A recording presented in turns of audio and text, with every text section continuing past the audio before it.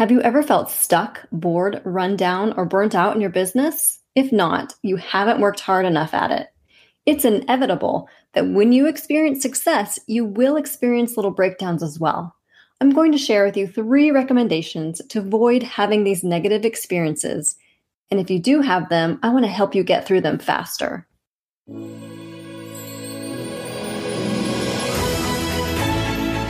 Welcome to the Dreams Before Dishes podcast. My name is Cody Bills, and I'm here to help you build the direct sales business of your dreams.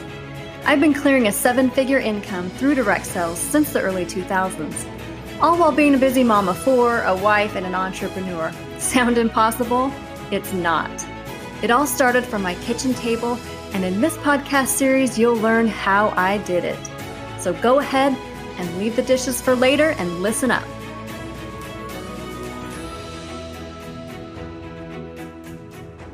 Today's episode is sponsored by Ka'Chava. I need a clear mind and tons of energy to be my most productive for my customers, my team, and my family. I count on Ka'Chava's incredibly nutritious health shakes to do it. My personal favorite is to mix 1 scoop of vanilla and 1 scoop of chocolate and add half of a banana.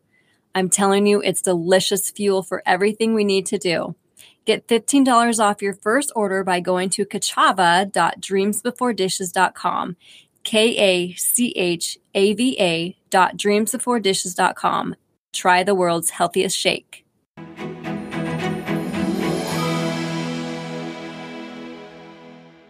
For me, feelings of burnout can easily appear after long days or days of hearing just no. It's never fun to get rejected, but in our business, it's part of the job description. When I'm starting to feel the weight of no, it's a good indication for me to use my first strategy, which is changing up my scenery. The beauty of working a direct sales business is that the bulk of work is done from home, and work can be done from whatever room you want. But if you're like me, you like a designated spot to work in your house, such as an office or other area where you feel super comfortable. Even though this space feels comfortable to you, your brain might lose stimulation over time. Little things might distract you from work. I do what I call a change of scenery activity when I start to feel those icky things I mentioned. For example, I make sure I have at least one reason to leave the house each day, which is not counting taking my kids to school and activities because that's work. By getting out of the house, I'm able to clear my head and refocus. I find that most of my ideas will come in the car or when I'm out in public. And let me just add, don't be afraid to dine out with yourself. I often go out to lunch with myself. And notice I purposely did not say by myself because I am still with someone, me. I don't have to make small talk with anyone, and I can recharge as I learn and strategize. Are you confident enough to go out to lunch and dine alone? Try it. And no, drive-through food and eating in your car doesn't count. Sit on the patio or in a booth. Treat yourself to a nice meal. Just get out for an hour and maybe meet some people. There is a difference between interacting with people online every day and interacting with people in person. It's about balance. I remember one time it was one of those especially discouraging days. I'd gotten no after no after no. I decided to leave the house and go to my favorite little decor shop. While I was there, someone complimented me, and that compliment was for the very product that I sell. It totally revived me.